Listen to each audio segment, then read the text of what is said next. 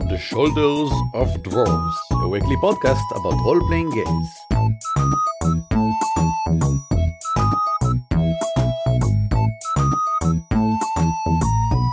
Hello and welcome to On the Shoulders of Dwarves, a weekly podcast about role-playing games and the gamers who game them. My name is Eran Aviram.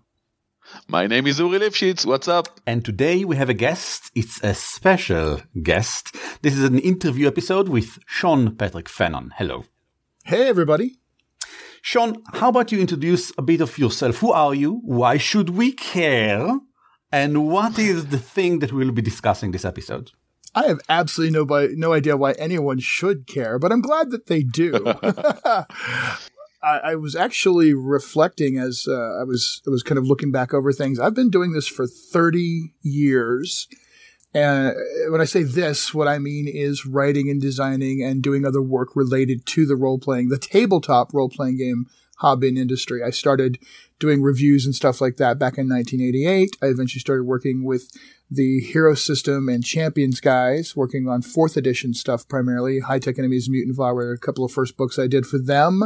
I did some material for the original West End Star Wars role-playing game. Did some stuff for the World of Darkness folks, a couple of things for Vampire and Mage later on.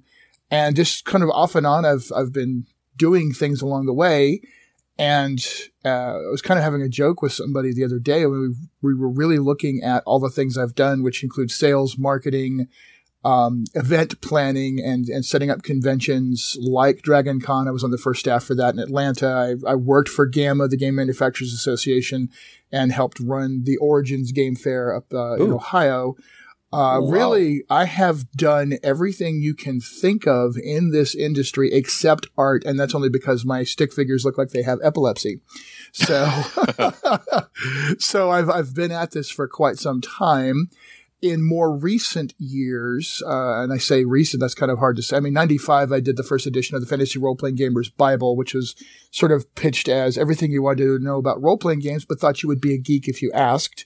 I got involved with Savage Worlds a few years back, did my epic fantasy setting for that called Shinetar. Yes. I think the most recent stuff that people are pretty excited about, I did a lot of work for the Fantasy Flight Games version of Star Wars, both the Edge of Empire and the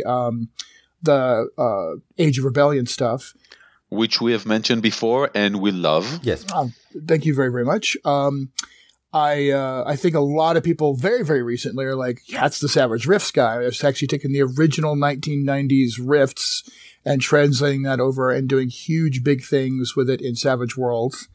And then, of course, most recently, there's this Freedom Squadron thing we've got going on. So there's that. I've actually founded a company, Evil Beagle Games, LLC, with 3 amazing partners, and I'm a publisher on top of everything else. It's a thing that happens to a lot of people, I think, in our industry, because it's never been a big industry and it's probably not going to become a big industry. So if you want to do something, you probably have to do it yourself. Yes, absolutely. We made that observation some time ago. It's like, how did we learn to do these things? You have no other choice. Right. There was nobody else. We weren't going to get a professional marketing guy. You're not going to get a professional business manager or development person because they're off making 6 figures in some corporate thing. So we all had to figure out what we were good at in addition to writing and designing games, and it's just sort of carried forward. So let's talk a bit Savage Worlds, because that's the main thing we're here for. Freedom Squadron is a new Savage World campaign setting game.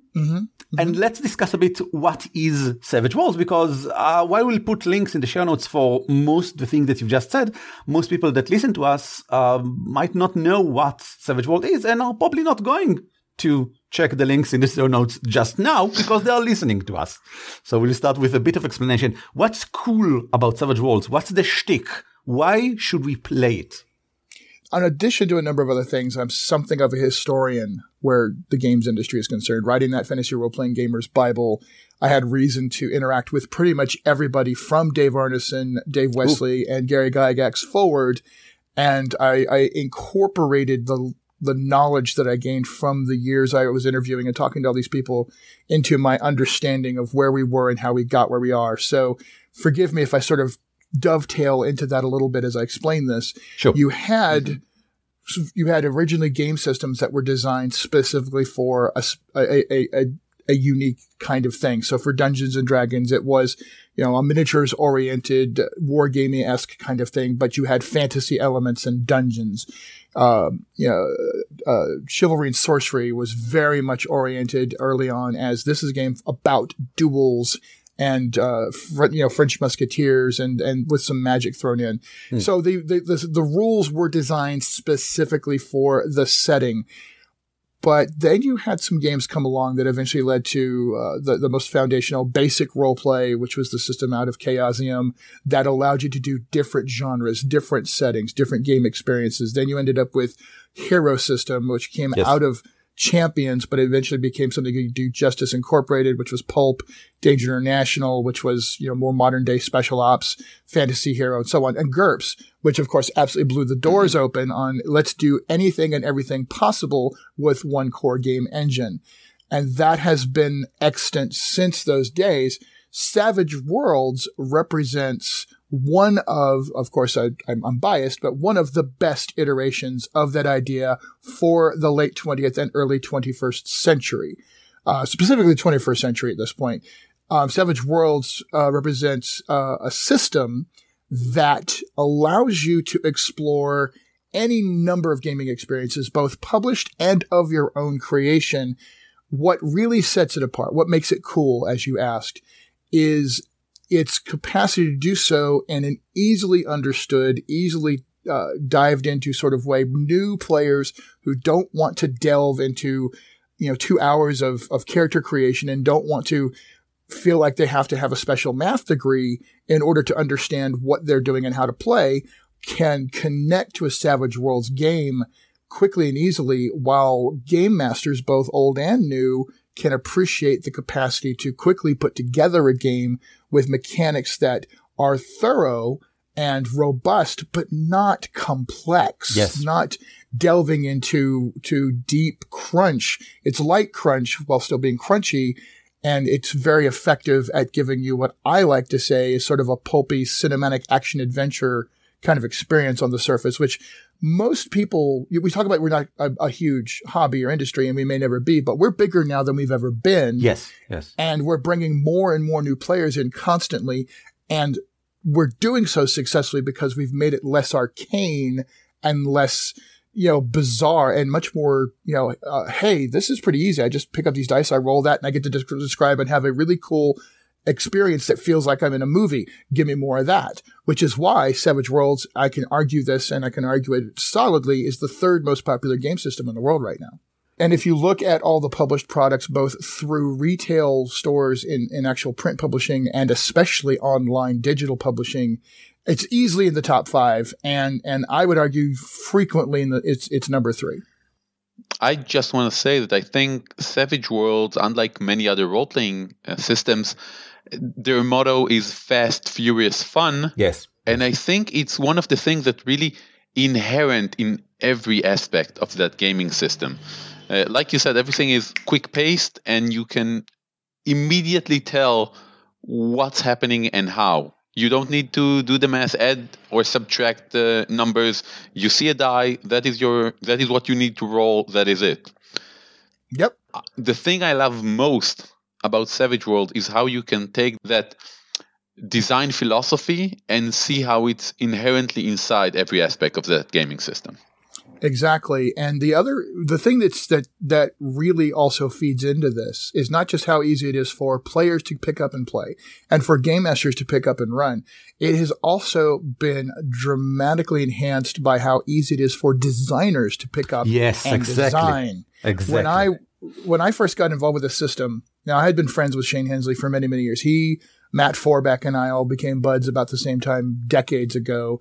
Running around at parties and stuff at Gen Con and Game Developers Conference and stuff like that. And so I was there when they were first doing Brave New World, when they were first doing the original Deadlands and things like that. And so Shane and I have been tight for a very long time. So I was exploring what I was going to do with Shinetar, which is my epic fantasy setting. It's very much meant to be the not dark fantasy, the high heroic, gleaming swords and hear the trumpets blow as you charge forward against impossible odds. Very much Lord of the Rings, Battle of Helm's Deep, stuff and things like that.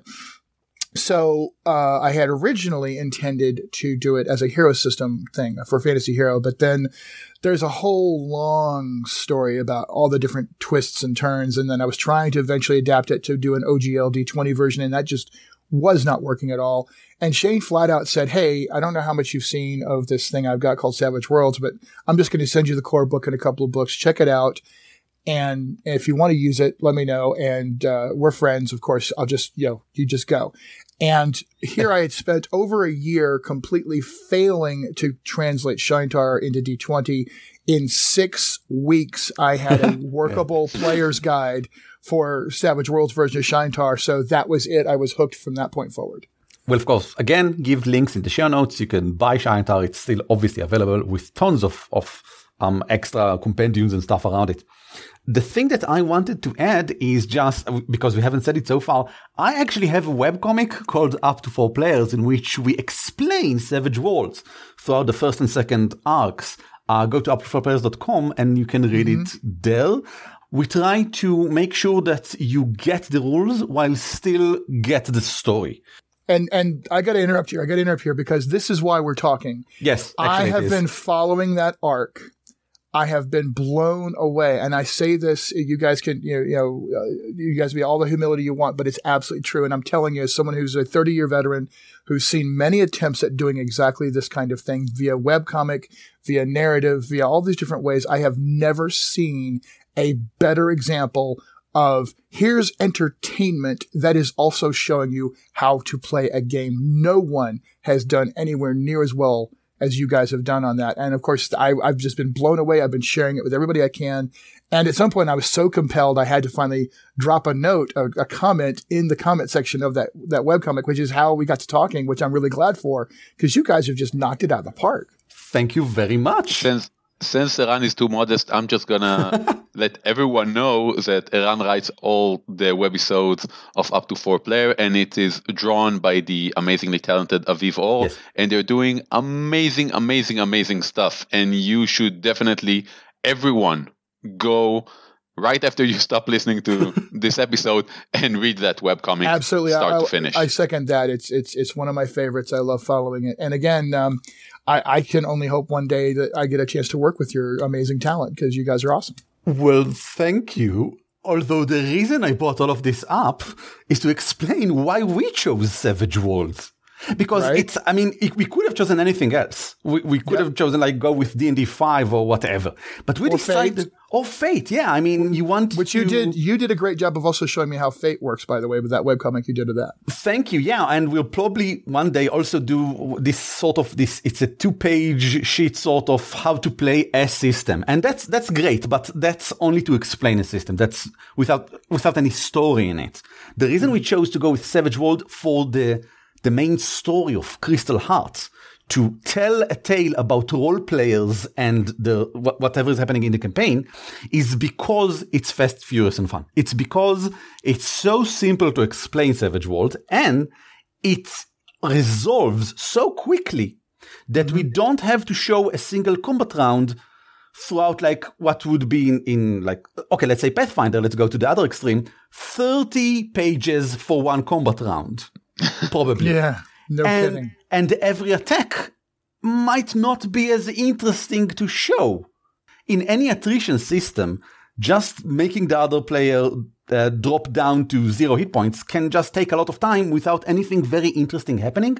But Savage Worlds, and we should continue and explain about Freedom Squadron and why it's relevant as well, is all about just, you are either up, you are down, or you are off the table. That's what's happening with extras all around. Yep. And in Freedom Squadron, it's even further. So let's just continue with such an amazing segue directly into talking a bit about why Freedom Squadron, what is it, why Savage Worlds, and what types of characters and adventure can I play in it? So there is a famous cartoon series that it originally started as a comic book. I thought the comic book came later. No. Most people don't realize the comic book was actually first because they were able to do extensive animated cartoons to promote, to do cartoon-like commercials. There used to be these weird laws about how much cartoon and animation you could use when you're advertising a toy, but it didn't have the restriction for how much you could use when you're advertising a book. So they sort of did a back channel kind of thing at first. To say, okay, we need a comic book. So they approached Marvel and all this. So there's a whole thing about Hasbro and G.I. Joe and all this kind of stuff. And of course, this launched this idea of these action adventure heroes with colorful costumes and cool weapons and vehicles and things like that up against a even more colorful and outrageous villain organization and all their cool costumes and vehicles and weapons and things like that. And then you have this whole genre launched in the early 80s that sort of gets into this, code names and cool abilities and things like that. And throughout the 80s and the early 90s, you have all that both in cartoon form and in toys and comics and all kinds of other media. And then eventually you start to see movies and such. We've had sort of a revival of all of those things lately. People are kind of gotten very nostalgic for that because now, of course, amongst other things, we have much enhanced technology so we can do more interesting things on screen, both animated and otherwise. Yes. So what happened is my friends Jeff Arbo and Michael Knight got very inspired to do a board game. It's a cooperative deck building board game called Venom Assault. And it's very much a love letter to all of that stuff. And, the codename characters, Venom is the bad guy organization. And it's a brilliant game, brilliant design. They did a Kickstarter. The real major point there is that they went all in and they found an artist named Phil Cho, who does a modernized version of that art style. And he's a very well-known DC and Marvel comic artist, but they got him involved. He did this incredibly evocative art. So here I am at a convention. I'm sitting down playing with these guys. I'm checking this board game out. My friend Dave Forby and a few others had all said, this looks like it'd be really cool as a Savage World setting. And Savage Worlds, in my situation, is just the default because that's what I write and design. That is what people know me for. It is the system that I'm really just immersed in as a designer. I have a deep and abiding love for it and a real connection to how to do things with it. And action adventure cinema is sort of my style. This was very much kind of screaming that. So really within about 10 minutes of, if we've played the game, we've talked, we're like, this would be really cool. And Jeff and Mike are like, oh, for God's sake, yes, let's do that. And that was really that simple was let's move to the next thing, put a deal together and craft a Savage World setting. Through that process, I was also looking at how could I take some of the cool ideas that I crafted from Savage Rifts and translate that into something like this, less crazy post-apocalypse superhero, more, just cool extra ability, soldier type characters or special agent type characters or whatever. And take the concept of what was called iconic framework in Savage Rift, we call vocation framework now. Keep the cool random tables to add extra cool abilities and do some other new things as well, which I know we're going to get into and talking about in a little bit. But all of that is I just had some cool design ideas that a paramilitary, action adventure mission driven kind of setting would allow me to explore. So the sort of character that I will play is like in G.I. Joe and the rest. I'm someone with a specific set of skills, probably unique in the group. Like I'm the one with the drone, or I'm the hacker, or something like that. Right. Now, so Savage Worlds is a very player choice driven character creation system. And we don't deny that at all. We don't take any of that away. One of the things that I pushed for, and it came out of the work I did for Savage Rifts, is getting back to the idea of what classes do for you. Yes. Okay. But taking away the restrictions they force upon you. Same thing with the specialization tables, getting back to the fun and excitement of a random roll, but taking away, if you will, the word, if you forget the word suck, taking away the suck of random. In other words, it's cool to roll random and see what you get, but nobody likes getting a bad roll, right? Yeah, There's like, I got a suck roll. So in this case, I said, let's keep and Shane Hensley, by the way, was one of the ones who really pushed and encouraged this idea. He loves it too. It's like, let's have a table and we'll roll on it. But every result's cool, right? Some results, they're all cool. And that way, even if, for example, both of you guys were going to create soldiers, because I just want to be a soldier. I want to have a cool soldier build. You're going to start with a vocation framework, which lays on top of whatever you chose to do with your point build, right? However you spent your stat points, however you spent your skill points, whatever base edges you gave yourself and hindrances, those are your choices still. They don't get changed. But you take the vocation framework of soldier and you lay that on top, and there, both of you have soldiers with a cool, foundational thing that says, we're both good soldiers, or pilots even, right? So pilots even more going to be, we're both really good at flying stuff through the air. Now, you both then make some choices on which charts you're going to roll on, and say, Yvonne, you might choose to really focus on the aviation chart because you just want to be the best of the best Top Gun, or you might say, you know what, I actually want to kind of be a combination special ops kind of person who's also good at flying. So you might go to I do. I really, so where do I roll? Right. So you may choose the Black Ops table, or you may choose the Special Operations table, or the Intelligence table, and add those in. So ultimately, you'll end up with two very different pilots, even right at the beginning, before you've had a chance to like really get experience points and level up from there. You're both going to be cool, specialized characters. And so there's that. Now, Yvonne, you said maybe it's unique. So yes, if a team's going to go that balance route, then maybe only one of you chooses to be a pilot because somebody else needs to be a medic and somebody else wants to be, special agent. And there's all these different cool vocation frameworks you can choose that help establish expectations of what your character will probably primarily be good at. But that still doesn't take away the fact that you can vary out. I mean, Corinne, my beloved, my fiance, who's also our editor-in-chief, she has a character named, codenamed Surgical Strike. And she's actually on the cover of the Friends Foes book.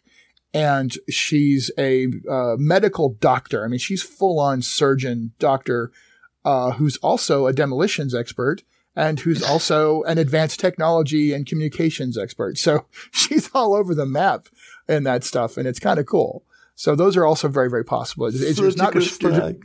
Yeah, surgical strike is her. Yes. So it's not her.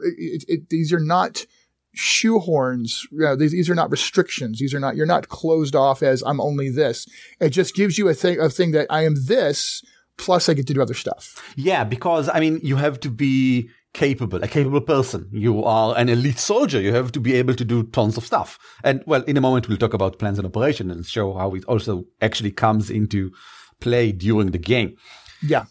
But before that, yeah, Uri, you have a question. You have something to say. No, I just keep having in my head the image of the military medic doctor on top of someone wounded saying, oh my God, he's wounded in his arm. I'm going to have to take it out with this explosive device. Oh, yeah. No, that's not the first time that joke has been made, but no, she doesn't actually do that. Here's the funny part. The character is actually a pacifist. So she uses, she uses demolitions to do battlefield control and to take down enemy installations and things like that, but not to necessarily wipe people out. And her weapon is actually this incredibly high-tech flechette trank gun.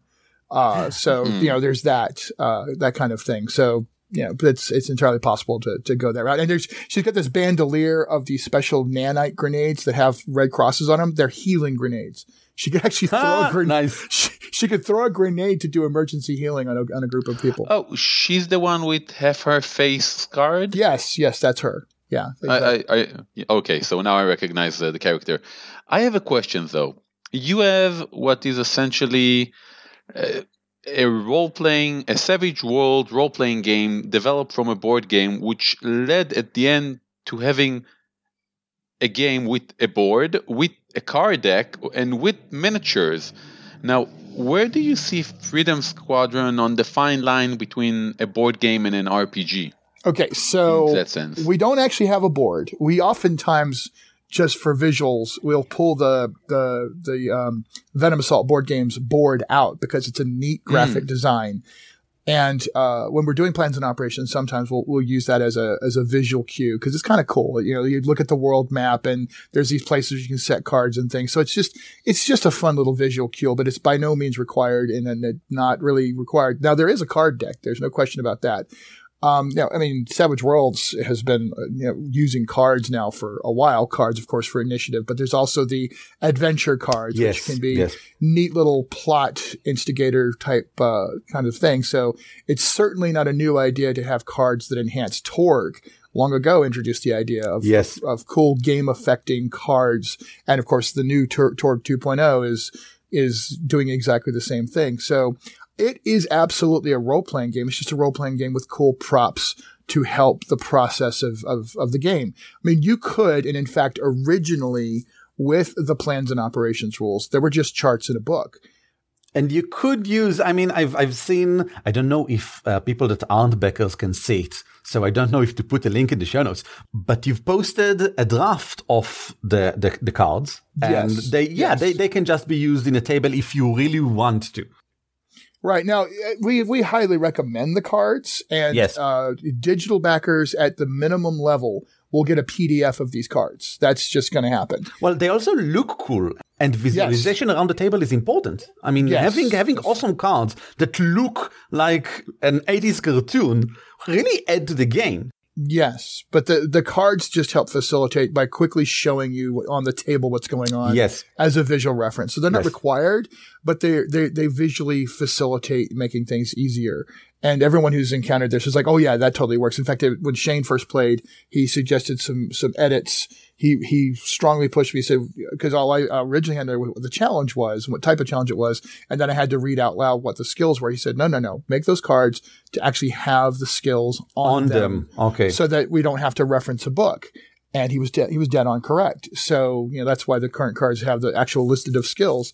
But so, I would say that it is absolutely an RPG. And whereas for people who really only want theater of the mind and want to avoid props as much as possible, the P&O part or the plans and operations part of the game might not be as satisfying to them because they just really don't want to deal with having to fiddle with things. That might be a thing for them. For me, it's like you're going to have dice anyway. So the cards are just out there as an additional thing to kind of just, help the thing along.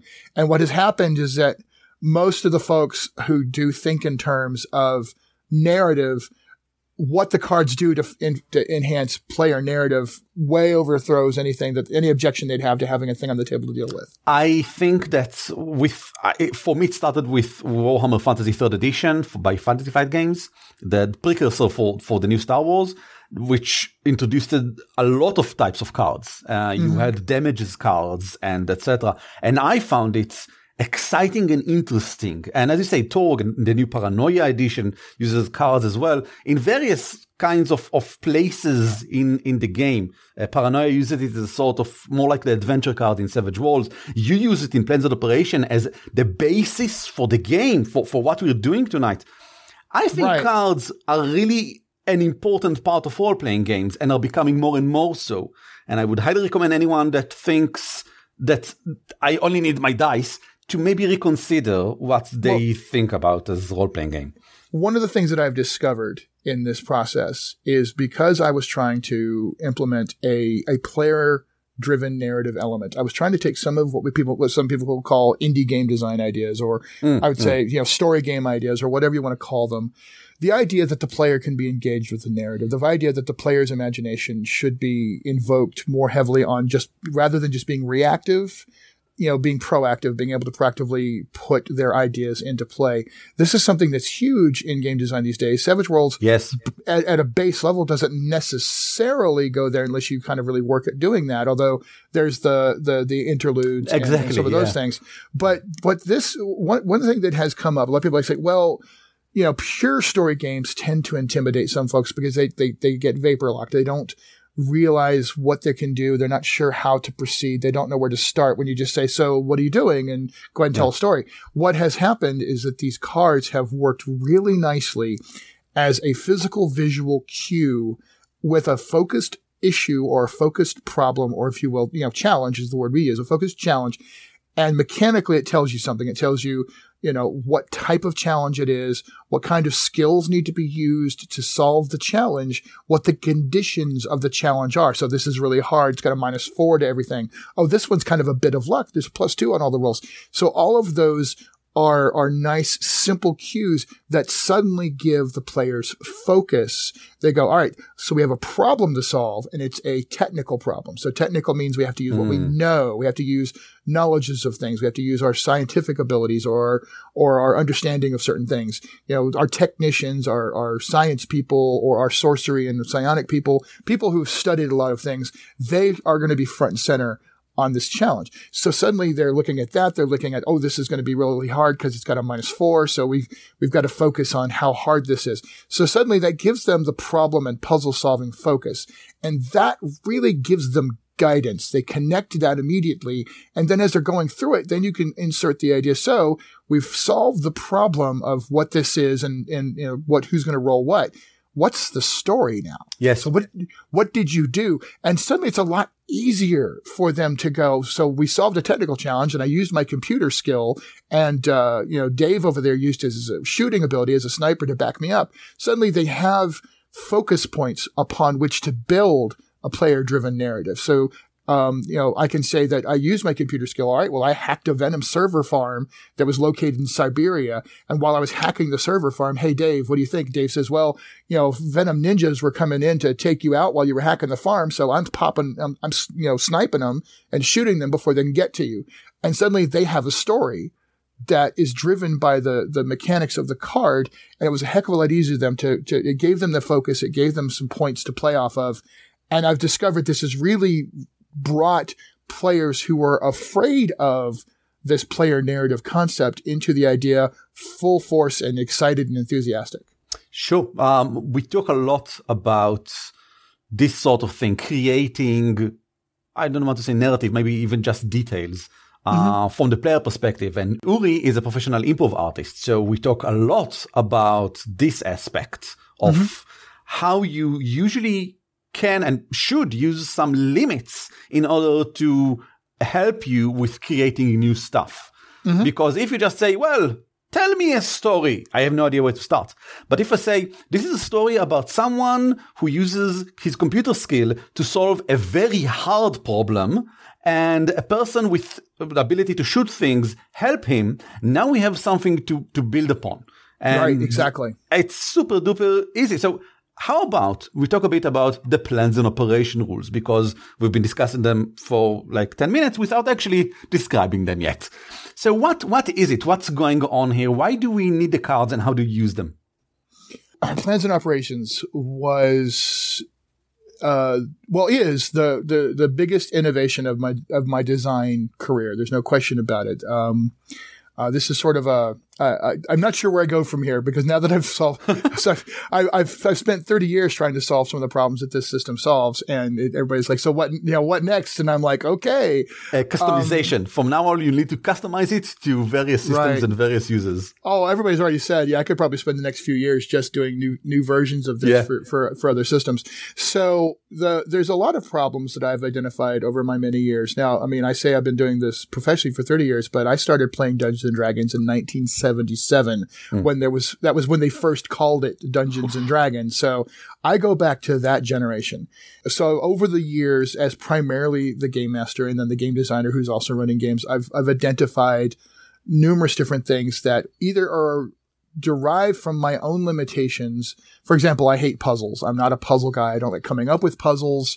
I know there are people who like solving strategically solving puzzles and stuff, and it's just never a thing that I was good at.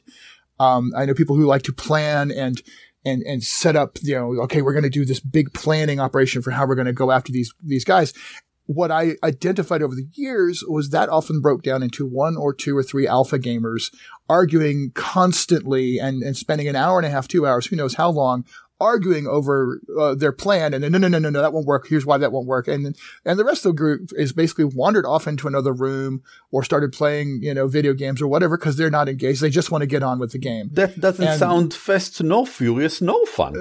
No, but I mean, that's been true since the first time you had a dragon on a hoard of gold, and you had 2 guys trying to, figure out the perfect plan. Well, everybody's like, can we just do it? And, we have the video game equivalent of that with the Leroy Jenkins meme that came out.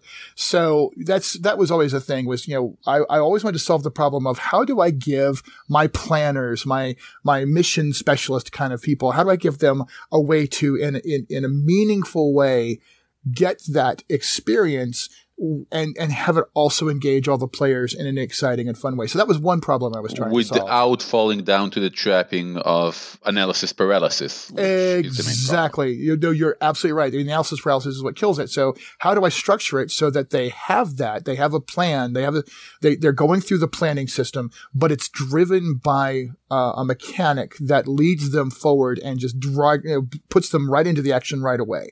I also wanted to solve the problem of how do I create these great scenes we see in these movies and television shows, like the scene early on in the new A-Team movie where they were discussing the assault back into Baghdad, and they're showing the little miniatures on the board, but then you flash forward and it's showing them actually doing the cool action and back and forth. How do we do the leverage type thing where all the characters are talking about their different things, and you kind of find out, as you're seeing, each one do the thing, there's the narrative explaining how they got there and what they're doing. How do you solve, being able to do that in a meaningful way that isn't just, somebody, just the GM sort of explaining it and then, okay, we do just a bunch of die rolls and it's not as visually or imaginatively satisfying. How do we bring out all of those other skills that are on those character sheets? People, build their characters to be a specialist in this or to be an expert in that. And how do we meaningfully engage those? What has usually been the case, in my experience has either been, and I mean, lots of Shadowrun games, die because of this, quite frankly. That you get the character who's supposed to be the face character, the social character. And either they get this long scene where they get to be the face character, the social character, while everybody else is sitting around going, oh, I hope the shooting starts. Or they get to the other side, and neither of these is satisfying. The other side is, okay, you get to make one persuasion check. Well, there you go. That's the only social thing you get to do the entire game is that one persuasion check, and now we're moving on to the rest of the game. Either way, it's either everyone else is left out while the one person gets their scene, or that one person, that spent all that effort trying to create the idea that their character was the social character. Now they're just the backup shooter because they only got the one role. I really wanted to solve that problem. I wanted to solve so many other similar types of problems in a meaningful way. And they all sort of evolved into what we call now the plans and operations rules, which is a structured approach to creating challenges that represent that moment in the planning session that then translates seamlessly into an actual action in the game. And it also says not everything's solved by punching it or shooting it or blowing it up. Sometimes you have to talk to it. Sometimes you have to sneak through it. Sometimes you have to science or computer it or whatever. And this is where we have to solve these challenges. They're an important part of the experience. And all of these other characters are going to get to be spotlighted. Their skills are going to get to be spotlighted. At the same time, no one's left out. Everyone's involved. Going back to the dramatic task system of the core Savage Worlds rules, going back to the cooperative roles concept. And you mentioned this earlier, Uri, that this is something you wanted to steal. I mean, this is right out of core rules. One person is the lead character. They do take the main approach, and ultimately their role is the final role that solves the problem. But everybody else can be involved and say, here's what I'm doing to help them solve that. So we're working as a team. My shooting skill is important because I've got a good shooting skill. I'm going to get a good roll on it. It's going to generate bonuses, but we can't fix this unless they make a good computer roll. So the fact that they built a computer expert matters significantly to the experience without leaving anybody out. So that was a huge light bulb thing for everybody as they started watching and playing through this system. That's amazing. That's a really nice and elegant solution to what I call the solo skill syndrome. The single person with a single skill which has all the spotlight on him. The rogue who goes out to ahead of the party to scout things out, or like you said, the face doing the whole social interaction thing while the others are outside of the spotlight. Very elegant solution. Right. And I appreciate that. And here's the thing, that Rogue can still do that. If you have a covert challenge and it's not particularly hard, or the person who has all the covert skills is really, really good, they can still do you know what, guys, I've got this. Why don't you guys all team up to make sure that really hard technical challenge or that really hard tactical challenge or whatever is handled, I'll handle this. So they can still have that one moment where they get to describe a really cool scene about how they crawled through the ducts. They did the Mission Impossible, harness where they kind of go down on the cable and they grab the hard drive and then make their way back out again. That can still be my little cool lone wolf solo scene. They get to have that. And at the same time, it's quickly and easily resolved with a cool narrative attached to it. And then we move on to the next scene and it just flows seamlessly. And it still ultimately all becomes one big team effort, because while they solve that challenge, that group of guys over there solve that challenge, they all come back together, having worked ultimately together towards the larger planning and operation thing. Now, the element we haven't talked about yet on top of all this is the tell me a story part, which is to say each time they are focused on the challenge and the problem solving, that's great. And they handle it mechanically. They roll some dice. They generate successes. Then it's all about the story. It's all about, so what did you do to solve this challenge? You had a tactical challenge over here. You had a covert challenge over there. What did you guys do? Where did you go? What happened? Pick a part of that challenge. Describe a cool scene in the movie that represents your act or your part in solving that challenge. That has been the mic drop moment. That's where Shane said, "You've got Fate all over my Savage Worlds," and it works. We won't get into the nitty-gritty details. I'll give a link in the show notes, however, to an update that you've posted to the campaign, the Kickstarter campaign, which explains in text, it's like 2 or 3 pages, how this thing works with an example. A real life example that actually happened to you. And it shows the basic idea. You take a few cards. They say, what is the general problem we are facing? Each of them has its own problem. And then the players decide how to distribute themselves and their abilities between them and how to solve them. And it's interesting. And I really liked all of the tiny little things there. Like, for example, one of the characters has an edge that allows him to help everyone wherever they are. Because he's the battle master. He plans on a strategic level, so he can help everyone. And it's awesome. And you can see how it translates into story very easily. So I'll give a link to that and also to the video explanation that you give. We did a couple of videos. Unfortunately, they're a little on the long side, and some people just don't like watching longer videos, but you have both of those options. Yes. So I also want to point out real quick that because of the reaction we've gotten to the plans and operations, and we have a lot of people who are like, 80s action military is not my thing. I really want to do more eldritch horror and stuff, but I'm really interested in these rules for doing eldritch horror investigations or doing, medieval fantasy murder investigations or capers or whatever. So we have structured the Kickstarter so people can just get the plans and operations stuff along with the cards. That was because we knew that was going to be something that was going to appeal to certain GMs and certain other genre fans. It's the sort of thing that people that just enjoy seeing new kinds of mechanics in play and new systems and maybe use them in other systems. I mean, you don't have to use them in Savage Worlds. The concept is solid. You can use it in many other sort of games. And I think a lot of people that listen to us, I hope, Uri, that we've managed to gather an audience of people that enjoy this concept of taking an interesting piece of mechanic from System A and reuse it in System B because the mechanic itself is clever and does something. It's a good part of your toolbox, does something that you want. I think that you guys might want to check this tier or pledge level out. I know three different Shadowrun game masters who've already adapted it to their Shadowrun games. There you go. I want to take this opportunity and ask a few follow-up questions. Now, Sean, with the addition of the whole vocation framework and specialization, and I'm just asking for listeners who I think would be interested in that, is Freedom Squadron compatible with other Savage World settings?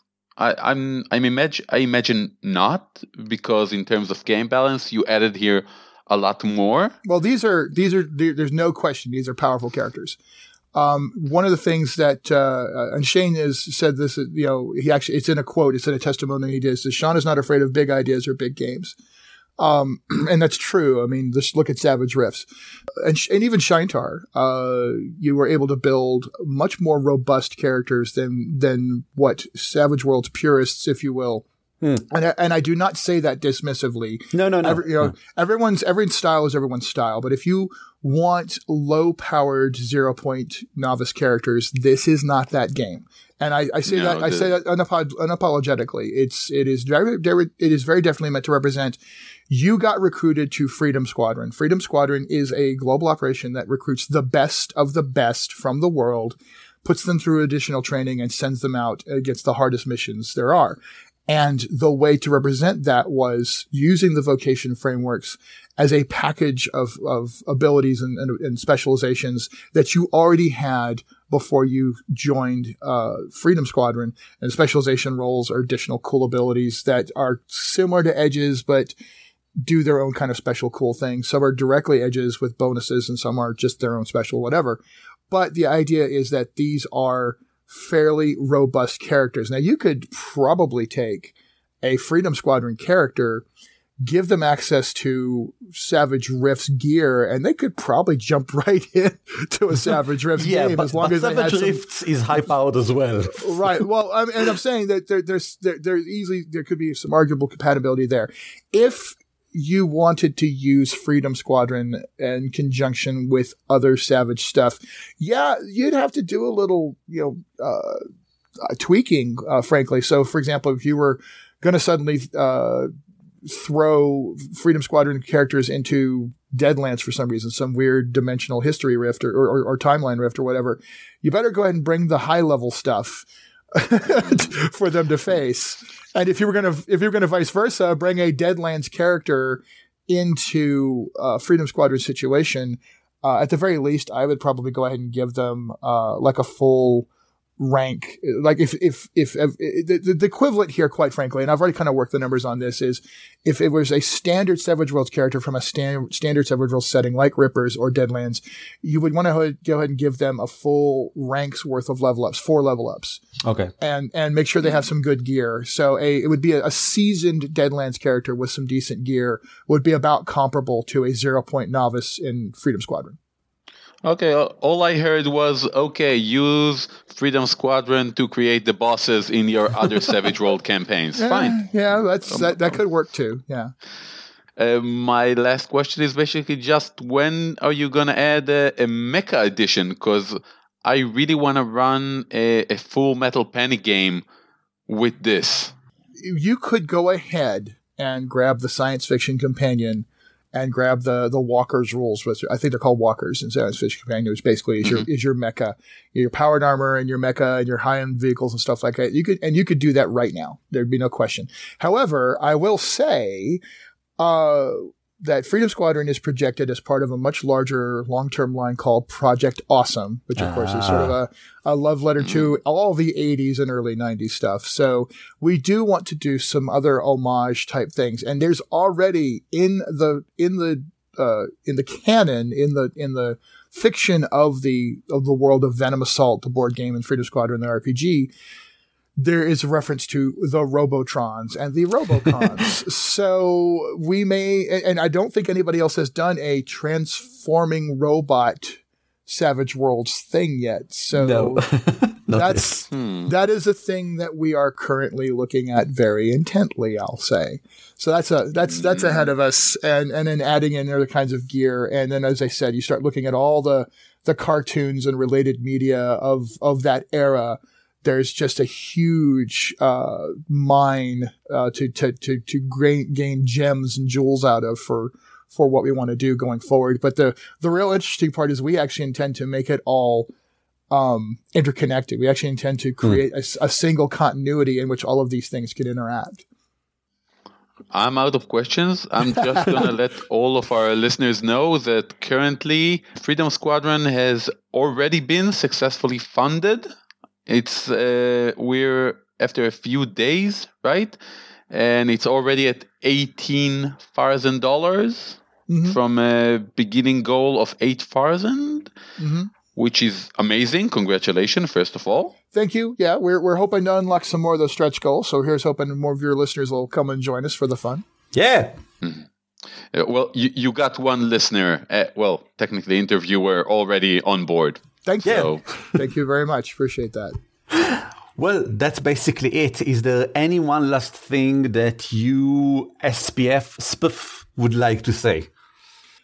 I just want to say I've really enjoyed having a chance to talk to you guys about this. I really do appreciate it. I do want to let people know that on top of all the other things that are currently wrapped up in this, if you're interested in the idea of shared narrative experience, if you're interested in the idea of a fan club that you can join that gets involved in this and allows you to have a character embedded in the world. So yeah, you're playing at home, but you show up at a convention, you have your character, you can sit down with your established character and play your character. You can get online and you can share storytelling. We have a Twitter feed right now, and it's if you do hashtag Freedom Squadron RPG, you'll find all of these Twitter-based roleplay. There's like a dozen or more players who've been involved with this already, members of what we call the Global Operations Force. They're already out there doing shared storytelling. They're basically doing text-based narrative roleplay.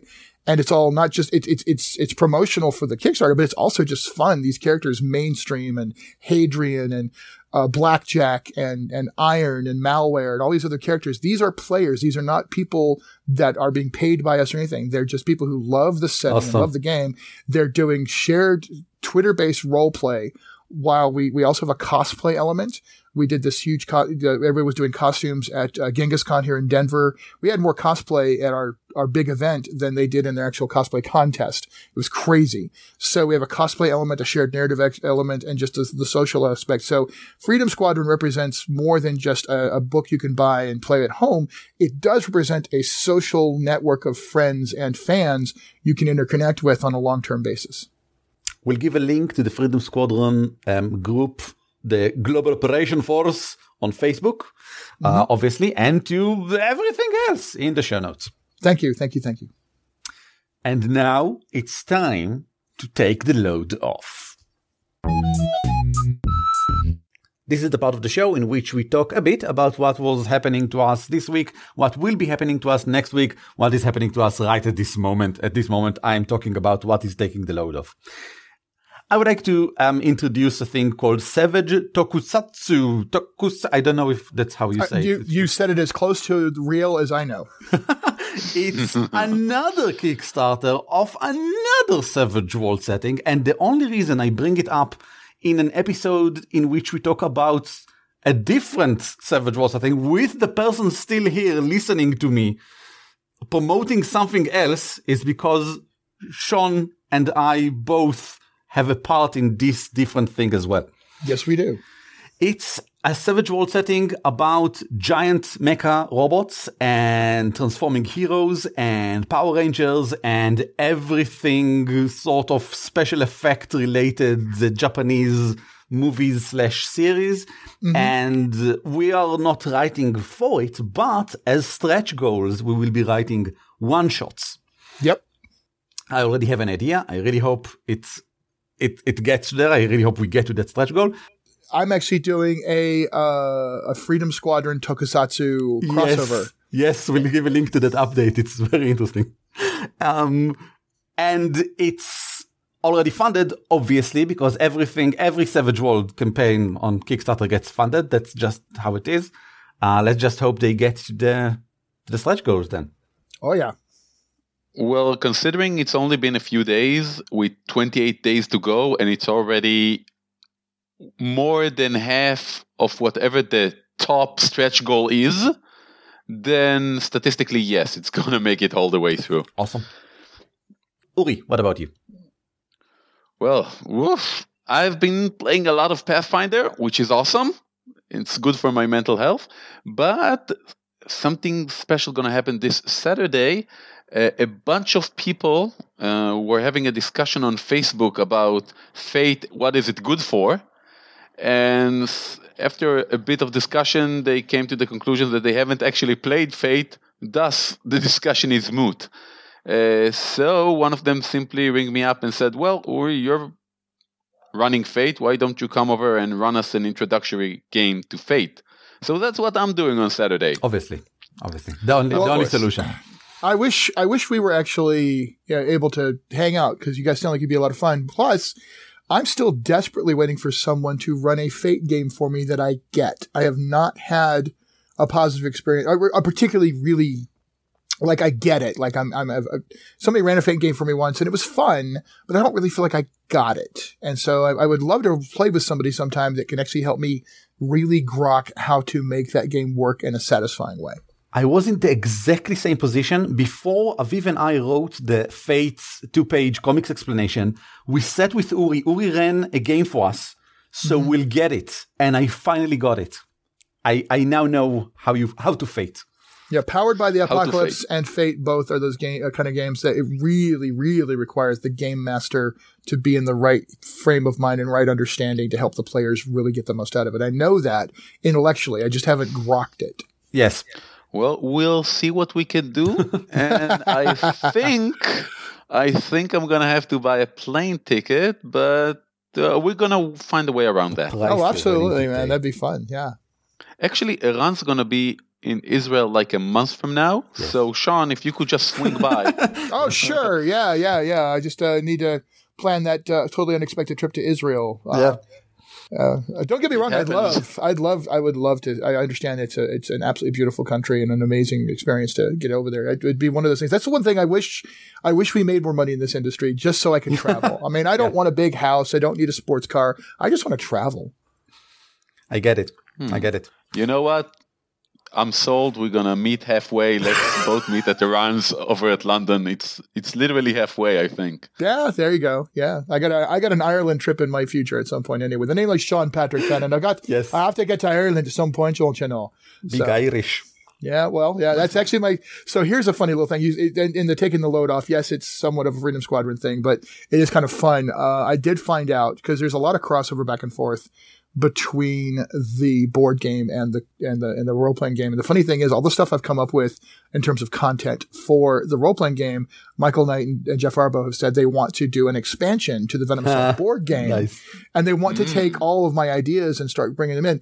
I just found out recently, like this past weekend, that they were already planned it. It was kind of we let the cat out of the bag surprise. There's a character that I've created based on cosplay. You've seen photographs of me with the beret and all that kind of stuff. And the code name is Big Irish, and it's basically my alter ego in the Freedom Squadron, canon, the history, the timeline. He's actually originally a Republic of Ireland naval captain who got involved in helping out General Steele during World War III, and he was sort of referred to as the Irish pirate and all this kind of stuff. So anyway, they have decided he is going to be one of the next major characters added to the official canon. Nice. And they're going to do a card for him and everything. So I found that very interesting. And it is sort of a thing for me. We're celebrating St. Patrick's Day this weekend, as a matter of fact, and we're doing what's called Big Irish blowout here, at the house. But I would love to get over there. And certainly, if you're going to travel to Ireland, you may as well come on through London. So yeah, we have to set that up sometime. Awesome. Do you have anything else to offload even? Feels like I should say something that isn't Freedom Squadron. And gosh knows that's just been my life right now. But I just want to say again how I actually appreciate that this has given me an opportunity to interact with some really great people whose work I've enjoyed and admired. So I just want to tell you guys how much I appreciate you guys, and keep up the good work. Thank you very much. Well, that was us. If you want any more of this thing, then head off to dwarfcast.net, and there you will find us every Monday doing the thing that you've just heard. You can also email show@dwarfcast.net or search us in the socials @dwarfpodcast, both in Twitter and in Facebook. And for conclusion, we each say goodbye in our own native language. Yes. Sean, I'm guessing Irish is perfectly fine. Yeah, unfortunately, I never learned Gaelic. So, later. Goodbye. On the Shoulder of Dwarves is shared under Creative Commons Attribution Non-Commercial form. The intro and outro are taken from Silly Fun by Kevin MacLeod. Licensed under Creative Commons by Attribution Free. Find us at dwarfcast.net and follow us on Twitter or Facebook.